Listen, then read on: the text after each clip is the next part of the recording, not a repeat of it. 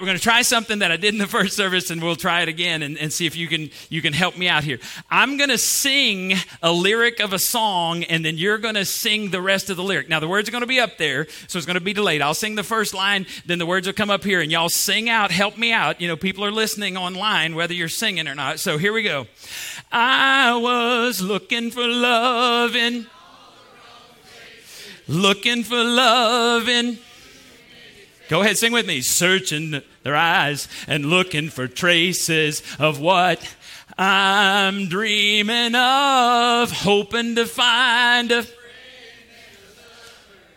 I'll bless the day I discover another heart looking for love. Oh, you know when that song came out?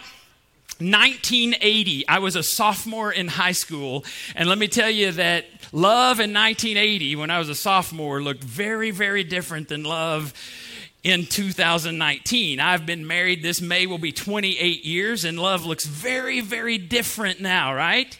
Any of you ever looked for love in the wrong places? All right. Well, I want to read you something from C.S. Lewis, and this is from his book, The Four Loves, and here's what he says. God, who needs nothing, loves into existence wholly superfluous creatures, that's you and me, in order that he may love and perfect those superfluous creatures. He creates the universe already foreseeing, I love this line, or should we say seeing. There are no tenses with God, so it's not the future to God. He already sees tomorrow, he sees today, he sees yesterday. He's not bound by time. So already seeing that the buzzing clouds of flies about the cross, the flayed back pressed against the uneven stake, so talking about Jesus being hung on the cross, the nails driven through the mesial nerves, the repeated incipient suffocation as the body droops, the repeated torture of back and arms as it time after time for breath's sake is hitched up. So what he's saying is on the cross, in order to breathe, Jesus had to push himself up because the weight of the body so constricts, it makes it impossible to breathe or exhale while you're down like this. So he would have to push up on the nails on his feet, push up on the hands on the nails through his hands, and he would have to breathe, go back down. When he couldn't stand anymore, he would exhale and breathe at the same time. So he says, this is what's going on. If I may dare the biological image, God is a host who deliberately creates his own parasites. All right, superfluous creatures. Then he's calling us parasites, and here's why. He creates his own parasites and causes us to be that we may exploit and take advantage of him. And here's the line, herein is love. This is love. This is the diagram of love himself, the inventor of all loves. And what does it look like? Here's a picture of what love looks like. He was tortured beyond recognition because the chastisement of God was laid upon him. By his stripes we are healed. That's a picture of true love. But we all said we're all looking for love in all the wrong places. So let's look at some facts about love. Fact number one, everyone is looking for love. We just sang about it. From the moment you came out of the womb, you were looking for somebody to hold you, to love you, to protect you, to provide for you. And when you got older, you were looking for someone to look you in the eye and go, hey, you're special, right? One of our friends, she would always say, so they've been married almost 40 years, and she'd say to this day, she goes, he just makes my heart go pitter-pat. And we'd be watching a movie with him. This was years ago when we first came to town. We'd watch a movie with him. She goes, oh, that just makes my heart go pitter-pat. And she would squeeze up next to him and say, you still make my heart go pitter-pat. Y'all know what I'm talking about, don't you? If you watch a chick flick with your woman, you'll know what I'm talking about. Makes your heart go pitter-pat. And when you blow it, you desperately want somebody to look you in the eye and say, I still love you. I'm still for you. I still forgive you.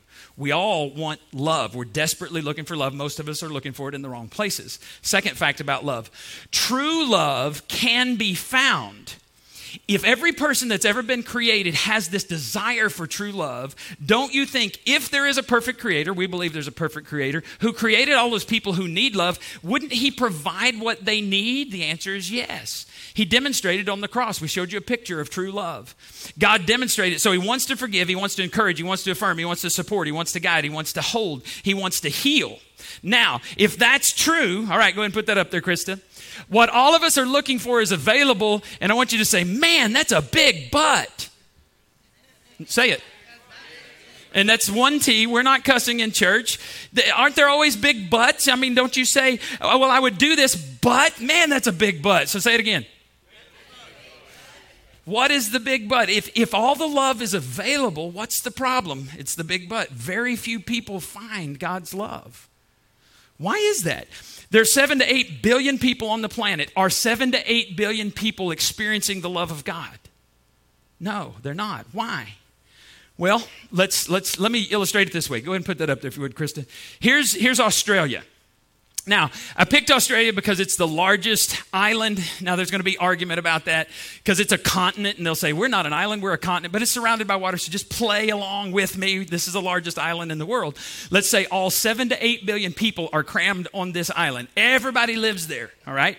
And let's say that they have air, food, water, and shelter, so their basic needs are taken care of. What they don't have is love. So I have one of Janie's cups here. Her coffee cup. I did not buy this for her. This has a heart on this side, and this side says, love you so much. You would think I had gotten this for her. I don't know where it came from, but I just borrowed it because this represents the love that each of those 7 to 8 billion people need. It represents your love. It's empty right now.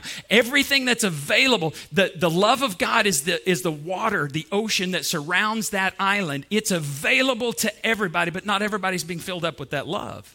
If you start to look into their lives, what you'll see is there's anxiety in here. There's rejection. There's feelings of worthlessness. Whatever it is, they're filling their lives up with something that is not the love of God. All the love they need to overcome their hurts, their habits, and their hang-ups is in that ocean surrounding Australia, but they're not experiencing it. Why? Well, there's at least 3 reasons why. First reason, they don't know it exists. If all 7 to 8 billion people are on that island, some of them are living in the desert, some of them are hundreds of miles away from the ocean of God's love. They don't even know it's out there. They don't have love because they're not aware the ocean exists. There's people who've never seen the ocean. How can they experience the love of the ocean if they don't know it exists? The Bible says it this way in Romans 10:14. I didn't put this in. This was a late edition. Or did I put that in? Anyway. But how can they call on him to save them unless they believe in him? Talking about God. How can they believe in God if they've never heard about God? And how can they hear about God unless someone tells them? They've never heard, so they're not experiencing the love of God. Second reason people are not experiencing it. They know about love, but they're not experiencing it. It's like people who said, yeah, there's an ocean. I've seen it, but I've never been in it. I've never jumped in. So here's Australia again. So there's plenty of ocean all the way around, but here's a picture of the ocean, right? So it's like they walk up to the beach and they say, yep, there's an ocean right there. It's good. And you say to them, jump in. Everything you need to fill up your love capacity is right here. Jump in. They're like, no, I'm more of a watcher. I'm not a doer. You experience the love of Christ. You be filled up with God's love. I'm just going to sit back here and watch. So they know it's there, but they've not experienced it. And then there's a third reason. And the third reason is they've experienced it once, but they don't know how to jump in daily. This would be like when I used to take teenagers to youth camp. And they would get on this spiritual high, and they would come back and they would fall on their face and spiritually and get far from God, and they'd go back to camp. And it could be Tres Dias, it could be VN, whatever, that you go and you experience this incredible high, and you're like, man, there is the love of God. And then you come back and you don't know how to be filled up on a daily basis. We need to be filled up on a daily basis. See, the scripture says in Psalm 37:4, taste and see that the Lord is good. Everybody who tastes, and they will say, yes, God is good. But in the disciples' prayer, it also says, give us this day our daily bread to sustain us. You need to know how to be filled up daily. Henry Nouwen is a writer. He's written several books. One of them is called The Spirit of the Disciplines. Here's what he says. Over the years, I've come to realize that the greatest trap in our life is not success, popularity, or power, but self-rejection. Success, popularity, and power can indeed present a great temptation, but their seductive quality often comes from the way they are part of a much larger temptation to self-rejection. When we come to believe that in the voices that call us worthless and unlovable, success, popularity, and power are easily perceived as attractive solutions. So here's what he's saying. You know you have this capacity to be loved, but what you do is you take this little eyedropper, one little dot, and you go over here. Oh, here's success. I'm going to put that in there. Man, I'm going to drink that success. Has one drop of coffee ever satisfied you? No. Come on. We need buckets of coffee, right? Or you say power or popularity, whatever it is, we try to fill that up. And this is what billions of people around the world are doing, is they're trying to live on that one little drop, and it's not enough. The love of God is out there, and it's available. He says the real trap, however, is self-rejection. Self-rejection is the greatest enemy of the spiritual life because it contradicts the sacred voice that God calls us what? Beloved, or beloved, if you're going to do the King James. Beloved. Being beloved constitutes the core truth of our existence. Most people don't know they're beloved by the Creator. And if I can't experience God's love, then we'll put human love as the next best thing. And we'll get one drop, and it never will be enough. See, when I try to be filled up by my wife, by my kids, by the church, you people keep letting me down. And I keep letting you down, right? Because I wasn't designed to be filled up. This was not designed to be filled up by Janie Washburn or my children or New Life Community Church. I was designed for something much bigger than that. Janie was designed for something much bigger, more powerful, more loving than Doug Washburn. We've got to be careful trying to fill the love of Christ with an eyedropper. See, God wants us to stop accepting cheap substitutes, and everything other than the love of God is a cheap substitute. Here's what John tells us in 1 John 3:1. See what great love the Father has lavished on us.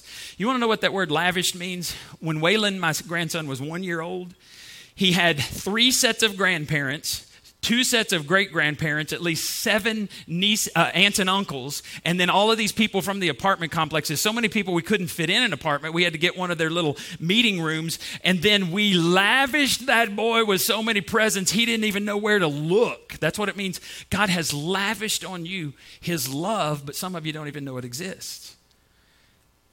And he says that we should be called children of God, and that's what we are. So let's have a working definition of God's love today. Here it is. God's love is his holy disposition towards all that he has created that compels him to express 2 things. We're going to love the first one. We're not going to like the second one. It compels him to express unconditional affection. We like that one. And selective correction. We don't like that one. To provide the highest and best quality of existence both now and forever for the objects of his love. Unconditional love. God wants to hug you all the time. If you have children or grandchildren, you know how it feels to hug them, to have them hug you back, to tuck them in, to have them say, Mommy, I love you, Daddy, I love you. God's love for you is like that, and God wants to pour affection on you every second of every day. But God's love is also holy and will cause him to bring about selective correction in your life if you're not living for him. When my thoughts, my life, my attitudes, my finances, my relationships are jacked up and moving me towards unhealthy things, God will step in. And the Bible says in Hebrews chapter 12, verse 5 and following, if God doesn't discipline you, you're not a child of God because he disciplines everybody he loves. When I veer off course, I hear this voice say to me, Douglas, when I get onto myself, I do something dumb. Douglas, I guess that's a cuss word. Douglas, what are you doing? And I hear this voice saying to me, you're off course and you need some discipline, but God's saying to me, I'm going to watch you. And as you go off course, if you go on this path, I may put up a sign and go, yo, dude, that way. And if you keep going that way, I may have another sign saying, hey, dork, Douglas, that way. If you don't listen to that sign or don't see that sign, I may send somebody across your path, whether it's a pastor, whether it's a friend, whether it's a relative that says, yo, dude, you are on the wrong path. And if you don't listen to that, then you're going to get a smack. And if that doesn't correct you, then God says, you're in for a world of hurt that may cost your life. Because the scripture clearly says, there is a sin that leads to death, and I know I have seen it, where I believe God took someone out because they were living in such a way that they were disgracing the name of God and they were causing people around them to walk away from God. God took their life, and you don't want that. God says, I will correct you. I'm not going to do it all at once. It will be selective, but it will be for your best. Now, when you hear about the love of God, you can say, man, that sounds so good. I'm going to stand way back here. The ocean's over there. I'm going to stand way back here. And the only way I'm ever going to experience the love of God is this: the tsunami brings the wave up and fills up my cup. Good luck with that. Or You can choose to jump in, to dive in, and have more love than you've ever needed, not only to sustain you today, but to fill you up tomorrow. And by the way, you don't have a bank account of God's love where you store it up over here, and I don't need it right now, but I'm going to store it and come back, and you got to go get it daily. It's our daily bread. Now, when you get to the New Testament, the writers actually didn't have a word for God's love. And so they made up a word called agape in Greek, and they put it in the New Testament to describe God's love so that they would differentiate from all the loves that the Greeks used. So the New Testament was written in Greek. And so they had a word called phileo, which is brotherly love. I love Thatcher with brotherly love, right? And they said, we want to differentiate from that. And then there's one called eros, which is sexual love or love between a husband and a wife. And they said, we sure don't want God's love to be compared to that. We're going to make up this new love word called agape, which is all encompassing. It's like the ocean. And so here's what it says in Ephesians 3:18 and 19 about that agape love. May you have the power to understand, as all God's people should. Here it is, how wide, how long, how high, and how deep is his agape love. May you experience the love of Christ, though it is too great to understand fully. So when you're standing on the ocean, let's say we're standing on the beach in Australia, and we can think about, okay, this same ocean touches the United States and Hawaii and Alaska and Russia and all of these other places. But can you possibly comprehend how big, how wide, how deep, all the things that are in that ocean when you're standing in one spot in Australia? No, he's saying you can't fully comprehend it, but you can experience it. And when you do, look what happens. Then you will be made complete. You will never be complete when you're looking for people's love or success or power or prestige. You will never be sustained in that. And he says, then you'll be made complete with all the fullness of life and power that comes from God. This is how much you need. And I love my wife more today than I did 28 years ago because of the ups and downs that we've been through. I love her more, but her love was never designed to fill me up. Her love is the icing on the cake. It's not the cake. How do we know God loves us? Let's run through this real quick. First of all, he created us. God created you. He created me. Here's what it says in Psalm 139. You made all the delicate inner parts of my body and knit me together in my mother's womb. You watched me as I was being formed in utter seclusion, as I was woven together in the dark of the womb. You saw me before I was born. Every day of my life was recorded in your book. Every moment was laid out before a single day had passed. David wrote that in the Psalms. God included it in the Word of God because he wanted the best-selling book of all time to communicate to you and me or anybody that would read it that I was knit just like David was knit. I was knit together in my mother's womb. At the moment of conception, that's when the Creator began to put you together. Everything. That's what the Scripture teaches. How else do we know God loves us? His kindness, number 2. Now, we may wonder whether God really loves us. It may be difficult for us to accept that. But isn't it true there's some people that we say, how can God love them? Right? Don't you have a list? And God, I can't love them. How could you love them? But he does. But not only does he love them, look what Jesus says to us in Matthew 5:44. Jesus speaking, but I tell you, love your enemies and pray for those who persecute you, that you may be children of your Father in heaven. He causes his sun to rise on the evil and on the good, and he sends rain on the righteous and on the unrighteous. God is good to everyone, because if he was only good to good people, there'd be 0 people in heaven. Because the Bible says none of us is righteous. All of our deeds are like filthy rags. None of us would be there. And so when there's Christians that fall in love, there's also non-Christians that fall in love. Non-Christians have great weddings, have babies, they become scientists, they're artists, they have this creative DNA given to them by God. They experience joys in life, they experience sorrows in life. Why is it that non-Christians and Christians alike, God is kind to all of them? Well, Paul tells us in Acts 17. From one man, talking about Adam, he made all the nations that they should inhabit the whole earth, and he marked out their appointed times in history and the boundaries of their lands. Here's why. God did this so that men would seek him. God is kind to people so that God will seek him. That's okay. That's our friend, and she's having a hard time, but it's all right. All right? So God is kind to everyone so that maybe someone will seek him. He's trying to get your attention. You know, he's got the flares out saying, I'm over here. I'm being kind to you. And then look, maybe they'll reach out for him and find him, though he's not far from each of us. God is kind to everyone because he wants all of us to repent. Number 3, how do we know God loves us? He pursues us literally. You might want to write that down literally because I'm going to show you. Luke 19:10. For the Son of Man, and this is Jesus' favorite term for himself. It goes back to the book of Daniel. In Daniel, it was a prophetic thing talking about the Messiah would be like a son of man. So Jesus always called himself the Son of Man. For the Son of Man came to seek and to save that which was lost. So I want you to think about this. In John chapter 4, Jesus comes across a woman that we call the woman at the well. She was Samaritan, and there were all kinds of these taboos, cultural taboos, where a Jewish rabbi would never speak to a woman that wasn't related to him, certainly not in public, and certainly not to a Samaritan woman. So he's hanging out at the well, and they begin to talk, and he says something to her. He says, I've got living water for you. So he's saying, that need that you have, I've got something that can fill it up. I've got it for you right now, not when you get your act together.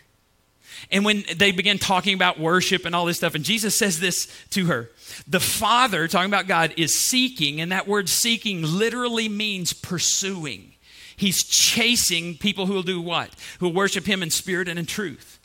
See, Jesus left the glory of heaven. He left the praise of all of the angelic beings. He came and he was born through a womb of his mother. He was placed in a feeding trough. He lived in a dirty, filthy place compared to where he came from. He lived a sinless life. He died on the cross, and he was killed by the people he came to pursue. That's pretty amazing.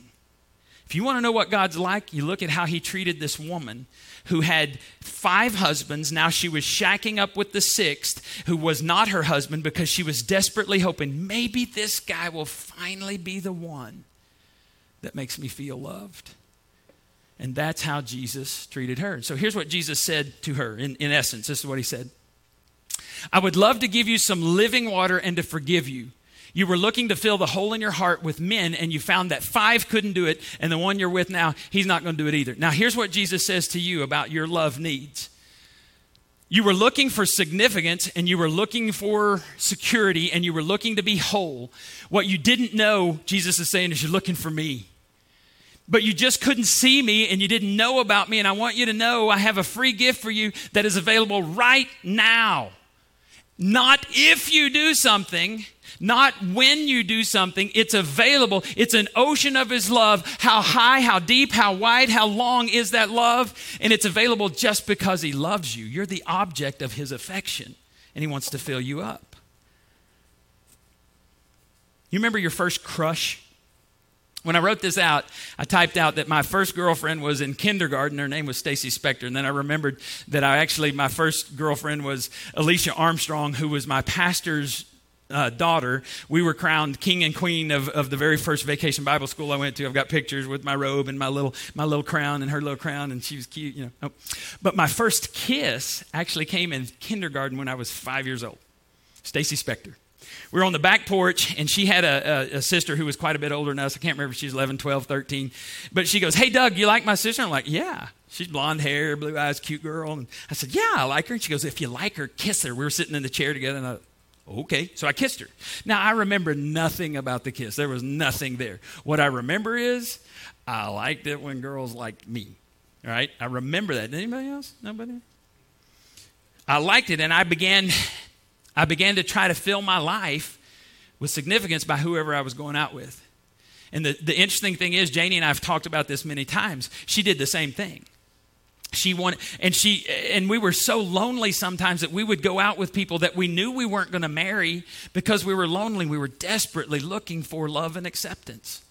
And it wasn't until both of us said to God, we don't want to do life our way. We want to be filled only by you. It was at that point. She did it in Huntsville, and I did it in Austin, Texas.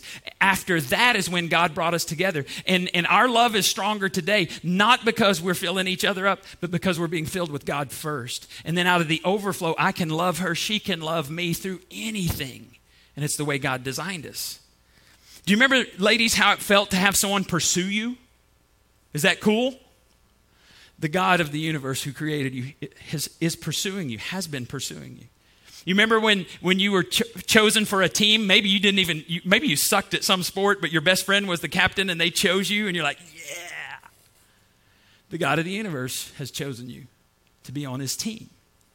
You were the object of his love before you even knew his name. He's been pursuing you. Number 4, his discipline.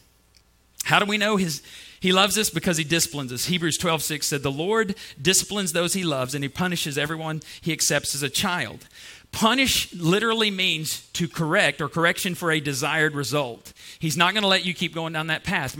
In my devotional, I go through a book. Basically, it's a book for every book of the Bible. In my devotional, I read Psalm 51 this morning. Over and over it says, God will not let his children sin successfully. Yes, it may feel like success at first, but God's going to get your attention if you're his child. Look what it says in Psalm 68, 5 and 6. Father to the fatherless, defender of widows, this is God whose dwelling is holy. God places the lonely in families. He sets the prisoners free and gives them joy, but he makes the rebellious live in sun-scorched land. Does that sound like fun? Sounds like discipline to me.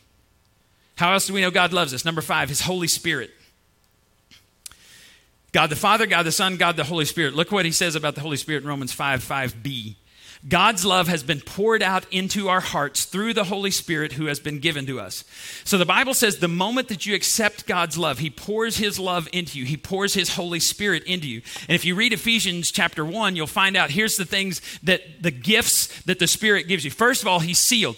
You're sealed with the Spirit. So a signet ring sealed and identified this person belongs to the King. So when you have the Holy Spirit, you belong to the King. And it's the seal recognizing that. Adopted into God's family, he calls you his child. Baptized into the fellowship of believers. Given a spiritual gift.